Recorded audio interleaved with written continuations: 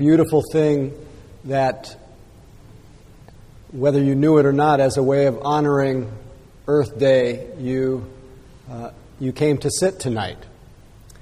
Because to come to sit is to honor one of the Earth's most amazing creative expressions, which is you. Without the Earth, there's no you. And perhaps without you, there would be no way to know the Earth. So that we have this beautiful sense of inner being with what we call the Earth, but we often think of it as somehow separate from ourselves, when in fact we are made up of all of the elements that we find on this dear green planet: earth, air, water, fire, and we are no different. And by coming to sit, to sit in the middle of the earth, right where it touches us, we discover not just the idea of the elements of the earth, not just the idea of the earth, but the direct experience of being the earth. Feeling the hardness, the heaviness, feeling the pressure, feeling the coolness and the warmth, feeling the vibration, the winds as they blow through our body. This is earth. And it's when we lose touch with the earth as it's expressed through this body, this also has the effect of losing touch with that in us which is always connected, that in us which is always sitting in the middle of everything, not separate from. And there's a chronic tendency of mind, especially when we feel disconnected from our earth element. Chronic tendency of mind is to think that somehow we've gotten separated from the earth, separated from that which is whole in us. And it's simply a movement of mind, because as we know the way the waves on the ocean that arise, the wave is never separate from the ocean. But somehow we think we're that one wave that's somehow gotten separated from the ocean, or we're that one expression of the earth that somehow has to find our way back to the earth, when really we have never, ever been apart from that earth element. It is only in our imagination that we've lost contact. So just the simple act of stopping and keeping quiet for a moment, letting our mind then sink back into the body so that we feel these elements, something very primal, something very primary, something very natural and earthy begins to reawaken in us, which is this feeling. And maybe I always like to consider the possibility that you can feel it right now, that you don't have to wait until 7 lifetimes. But that when you just stop and you keep quiet and you feel the expression of the earth and this felt experience of the elements, that you start to notice this quality of balancing, steadying, anchoring, smoothing. And I know for myself, and perhaps you sense it, that once you begin to feel this sense of balancing, anchoring, steadying, soothing, then it's much easier to accommodate all that takes place both in your physical experience and in your emotional experience. And you're able to begin to notice how far afield your reactive mind goes.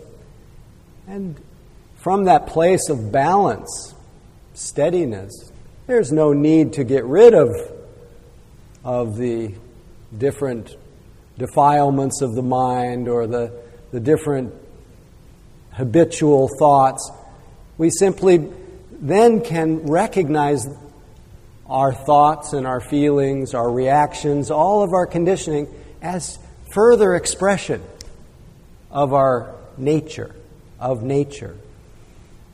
just more chaotic expression of nature. And we may also at the same time begin to notice that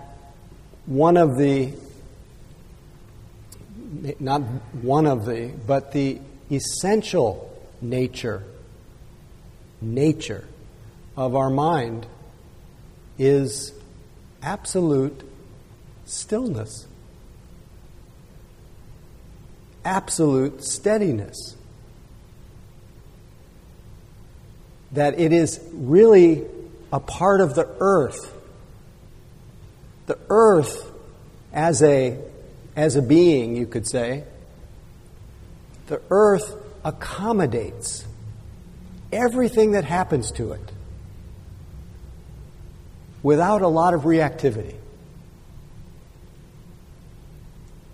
And it turns out that the very nature of our own mind is the same. So much goes on. So much chaos. So many unwanted thoughts, so many feelings, so many sensations, so many conditions that present themselves both in what we consider external and also internal. So much happens in our lives. But there is within our own nature that which is completely untouched by all of it. This capacity to meet everything that happens and remain balanced and unmoved, very mountain-like, very earth-like, very sky-like, is a quality that we call in the Dharma, it's a quality called equanimity, equipoise. And this equipoise, which I think the earth has as one of its flavors, complete equanimity. A kind of silent, receptive, unmoving, non-reactive quality to it. This is also within the nature of our own minds. And this quality, it turns out, of equanimity is the culmination of, it is the pinnacle of qualities or the qualities of mind that become revealed to us, that awaken in the process of meditation. So that's why I'm talking about it, because it's something you can all recognize. And it's something that can also grow both your recognition, your stabilizing, and just the deepening of this quality of equanimity, even though it is always already your nature. It's home. Your mind's innermost nature is unshakable. It has never been altered by anything that's ever happened from the time you were born. You've gone through highs, you've gone through lows, and the nature of your mind has remained unmoved. Does this make any sense?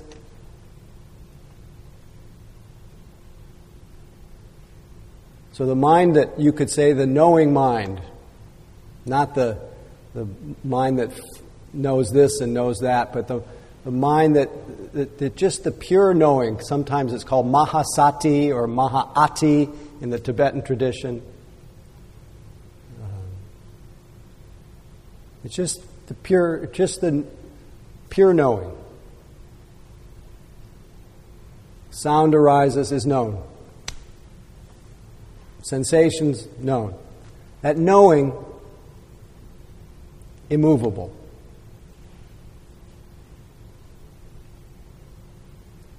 And it's home. It's always already here. This is what the nun, Her name was Niguma. She says, don't do anything whatsoever with the mind. Abide in an authentic, natural state. So she's talking about the naturalness. It's nature. One's own mind, unwavering, is reality.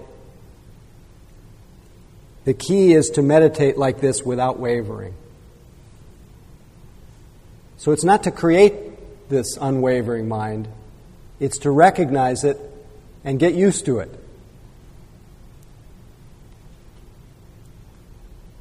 Experience the great reality beyond extremes. In a pellucid ocean, bubbles rise and dissolve again. Just so, thoughts are no different from ultimate reality. So don't find fault, remain at ease. Whatever arises, whatever occurs, don't grasp, release it on the spot. Appearances, sounds, objects are one's own mind. There's nothing except mind. Mind is beyond the extremes of birth and death. The nature of mind, awareness, although using the objects of the five senses, does not wander from reality. In the state of cosmic equilibrium, there is nothing to abandon or practice. No meditation or post-meditation, just this. So she's giving a teaching on and pointing to the ultimate nature of the mind. But a funny thing is also true, that those who practice steadying, anchoring their mind in their body, knowing what you're doing when you're doing it, being mindful, tend to be more likely to recognize this natural mind. So even though she says don't do anything with your mind, it seems only those who do things with their mind recognize this. So that's just a little aside. So this is why I speak of this, is because I want everyone to know. Just because it's an overflow of my own exuberance, maybe, but I want everyone to know this. That this is always already. That your mind, by its nature, is equanimous, is balanced. That's its fundamental nature. So it's not something you have to create. So I don't want this lost in the myriad of methods. There are so many methods. You should do this. You should put your mind here. You need to relax your mind. You need to relax your body. You need to put your mind on the breath. You need to notice. You need to cultivate loving kindness. You need to cultivate compassion and joy and equanimity. You need to practice wise livelihood. What else do we need to do? We need to do so many things. It's dizzying. And all those things are wonderful, wonderful practices. But it's very easy to fall into the trap of then overlooking what's always already. So all the practices that we do are offered on behalf of deepening your recognition of what's always already. Because otherwise our mind is when you see how untrained our mind is, we think my mind has to be perfectly trained before I can recognize, before I can relax, before I can be free. And then our mind makes all kinds of conditions. I can't be free until I finish my my degree. I can't be free until my body stops hurting. I can't be free until my mind is quiet. Good luck. I can't be free until my partner shows up in my image as I want them to.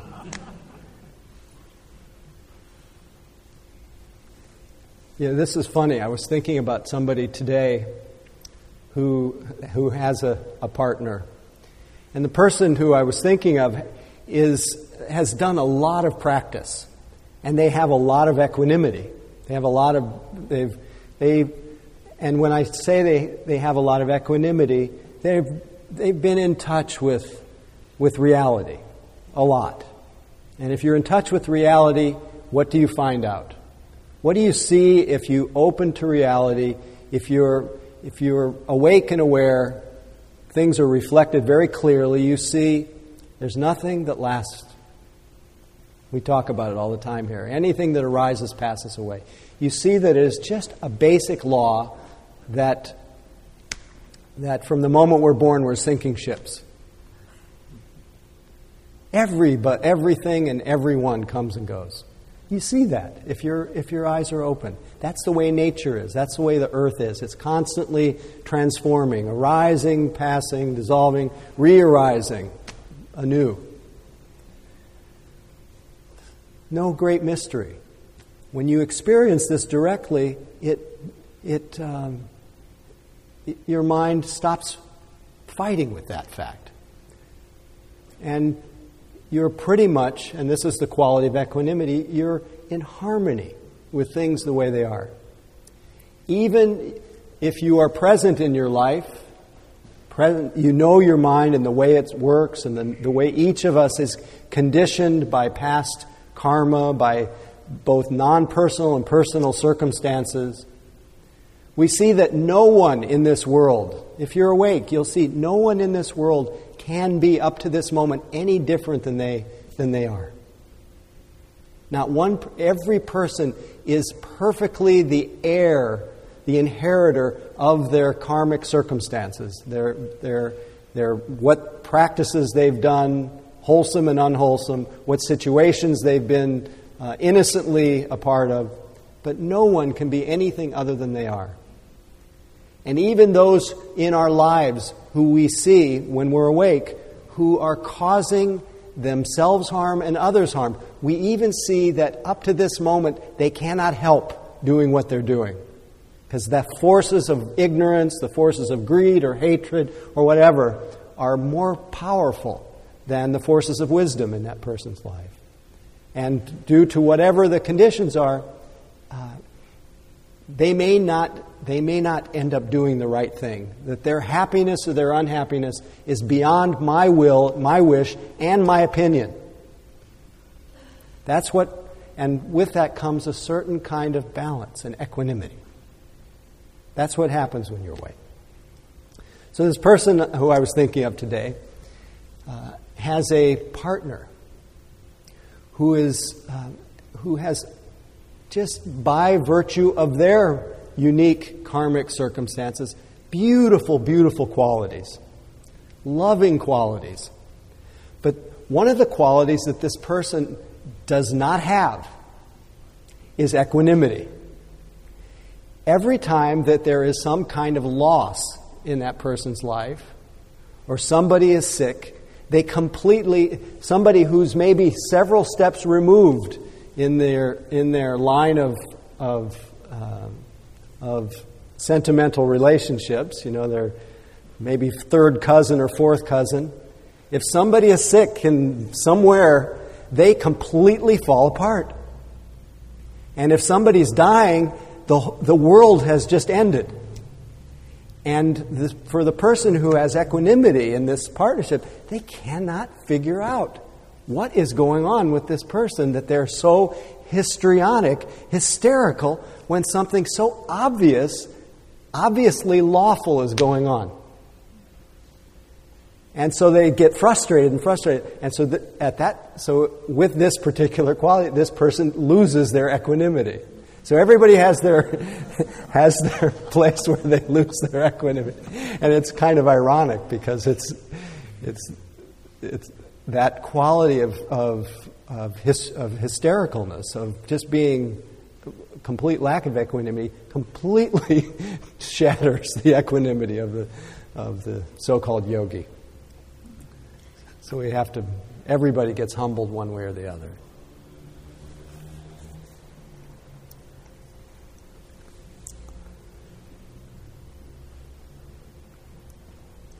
So I like just to float the word equanimity into the conversation about the earth. about our relationships, about the state of the world, the political world, the social world.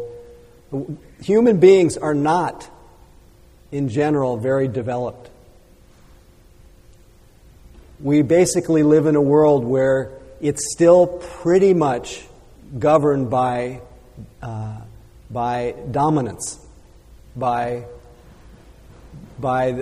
the attempt, by a both individual and collective attempt to dominate, to become top dog. So there's our whole economic structure is built that way. There is so much about dominance in terms of race, in terms of, you could say, patriarchy, in terms of our attempt to dominate nature. We're not very skillful at finding harmony because we live in the world of ideas, disconnected from the earth, disconnected from the heart. And the world is, as one of my favorite teachers, Nisargadatta, put it, the world is the way it is right now because people are the way they are. And as long as people are the way they are, the world will continue to be the way it is. So if we want to have a peaceful world, we have to be peaceful people. And if we want to be peaceful people, we have to stop. We have to keep quiet. We have to find, once again, that place of unshakable balance that both sits in the middle of all the existing circumstances the way they are, all the craziness, all the oppression, all the insensitivity to the earth, be able to sit in the middle of that with a heart as wide as the world. Because one of the qualities of equanimity is this amazing courage that allows us to keep our heart open when things are out of control. We every day, I don't know how many of you are Huffington Post readers, but every day on the front page is another article that is just reinforcing. Everybody gets their news in different places, but that's one of the places that somehow I end up on. And every day I get another article that reinforces that we are at the tipping point, or that we've even gone beyond the tipping point of the ravages of climate change and the potential complete destabilization of our world as we know it. Now, what do we need in the face of that reality? We don't need to hide away in fear and dullness and turn on the TV and distract ourselves. We need to sit right in the middle of it, right where it touches us, feel it, and develop that great heart, because it won't help anything to hide away. And I take as my guru a little character in the poem written in 1947 by Donald Babcock entitled "The Little Duck." I take the little duck as my guru in this regard. This is Little Duck from Donald Babcock. Now we are ready to look at something pretty special. It is a duck riding the ocean 100 feet beyond the surf. No, it isn't a gull. A gull always has a raucous touch about him. This is some sort of duck, and he cuddles in the swells. He isn't cold, and he's thinking things over. There's a big heaving in the Atlantic, and he is part of it. He looks a bit like a mandarin or the Lord Buddha meditating under the bo tree. But he has hardly enough above the eyes to be a philosopher. He has poise, however, which is what philosophers must have. He can rest while the Atlantic heaves because he rests in the Atlantic. Probably he doesn't know how large the ocean is, and neither do you. But he realizes it. And what does he do, I ask you? He sits down in it. He reposes in the immediate as if it were infinity, which it is. That is religion, and the duck has it. He has made himself part of the boundless by easing himself into it just where it touches him.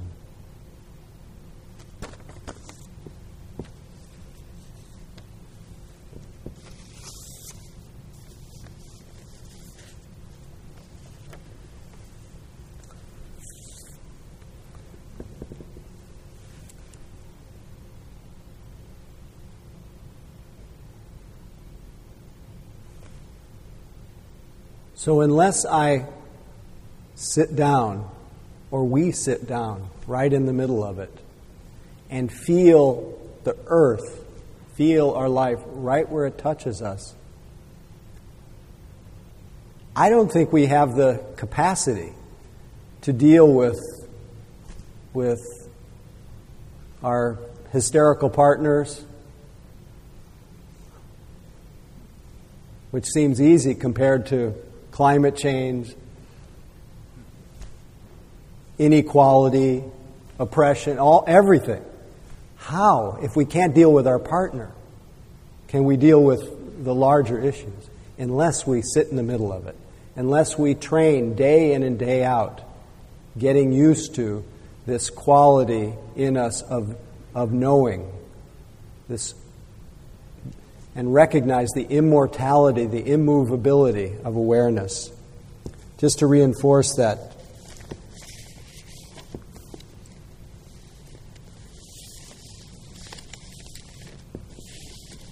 notion of awareness.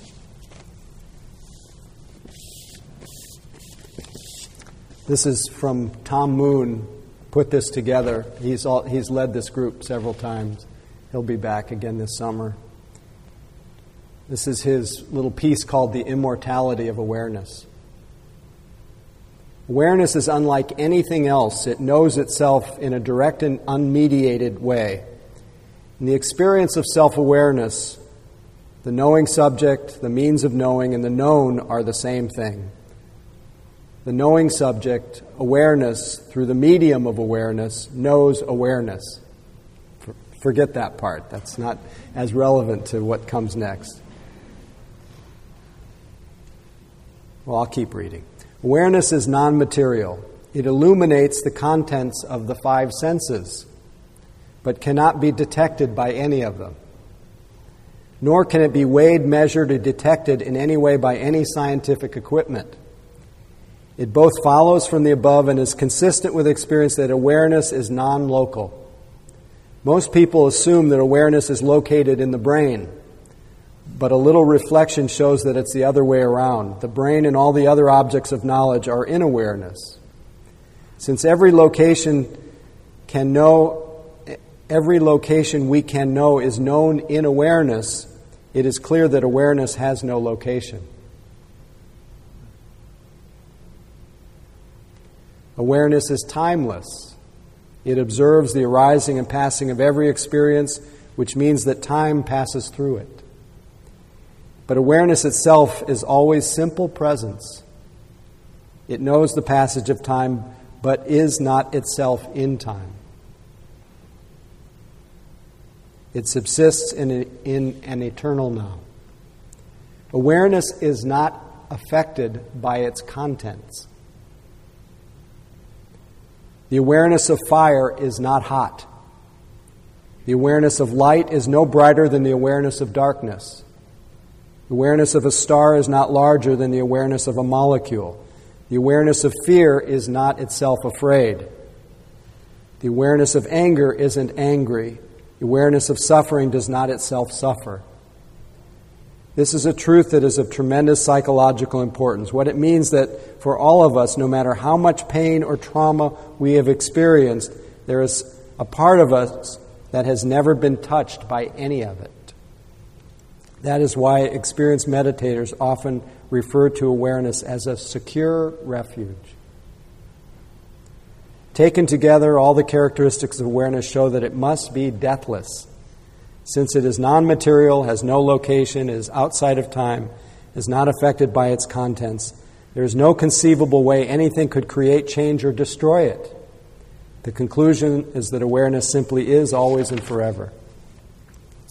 I'm not going to say it is always forever. I will say that one of its features, since it is, as he speaks of it, immovable, timeless, it is also equanimous, forever balanced. Now, this doesn't mean because you have within you this capacity of this primordial equanimity, unshakable balance. It doesn't mean that if you have all kinds of reactions to things, it doesn't mean that you don't have equanimity. You still have equanimity. And even if your mind goes through many waves of ups and downs, the cultivation of the quality of equanimity, of a mind that is less reactive, it doesn't, as you develop equanimity, it doesn't mean that you stop having reactions to things. It doesn't mean that you stop feeling. It's not some kind of flat line. It's not some kind of state of dullness. It's very full and alive, embracing. But it knows, the quality of equanimity knows that whatever arises passes away. It knows that things are as they are, whether I like them or not. And so it has a quality of acceptance. It has a quality of peacefulness. I got this, I was tested by, I've probably told this story many times over the years, but one night, just right outside this room here, toward the end of the evening, I put down my shoulder bag, my messenger bag, with 22 years of Dharma talks, sitting in the foyer. And I went to lock some of the doors, and I came back and somebody had stolen it. And I felt a deep sense of loss. But literally on the heels of that sense of shock and loss was, this is how it is. And I realized that over the years there's been a little equanimity developed. And I even felt it when my father passed away. And fortunately I had the good fortune of on Tuesday nights just kind of sharing what was going on in my process. And I was, from one minute to the next, I was retching and felt a deep sense of loss. But there was at the same time this substratum of just utter peace, knowing that this is just the way it is, just the way it was. And I know every single person here has that capacity. And it's just a matter of getting to know it, getting used to it, recognizing it, enhancing it when you notice it. So it's both a quality of mind that can develop, and it is the nature of your mind, always, already. So I hope everyone here develops a recognition of the primordial equanimity and cultivates all the kinds of equanimity that are possible. The equanimity of the states of peace and concentration, the equanimity of effort and balance, the equanimity of courage and loyalty that keeps us in our love relationships, courage that helps us sit with really painful things in our life. All of those kinds of equanimity show up and are a tremendous support in our life. And boy, do we need it to survive this earth. So, may all beings grow in equanimity. May all beings grow in peace. May all beings grow in harmony. I'll leave you with the poem from Rilke called Buddha in Glory. Center of all centers, almond self-enclosed and growing sweet. All this universe to the furthest stars, and beyond them is your flesh, your fruit. Now you feel how nothing clings to you. Your vast shell reaches into endless space, and there the rich, thick fluids rise and flow, illuminated in your infinite peace. A billion stars go spinning through the night, blazing high above your head. But in you is the presence that will be when all the stars are dead. So let's sit quietly.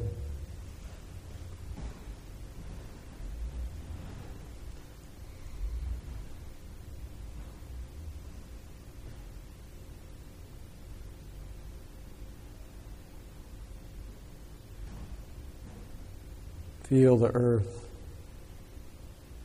Feel the equanimity of the earth right where it touches you.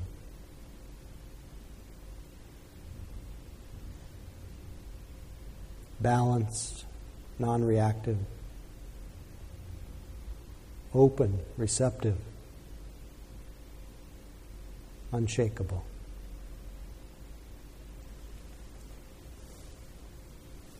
May our practice be dedicated to the welfare and benefit of all beings.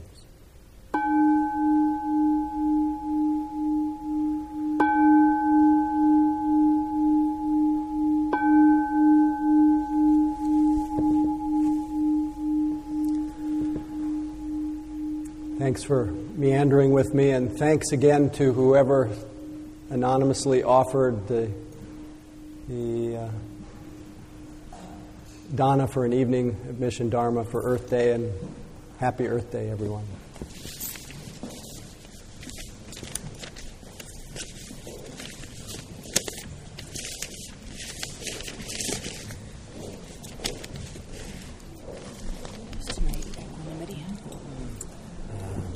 Yeah, it's good enough. Since I've been doing these videos, relationship. Thank you for listening. To learn how you can support the teachers and Dharma Seed, please visit dharmaseed.org/donate.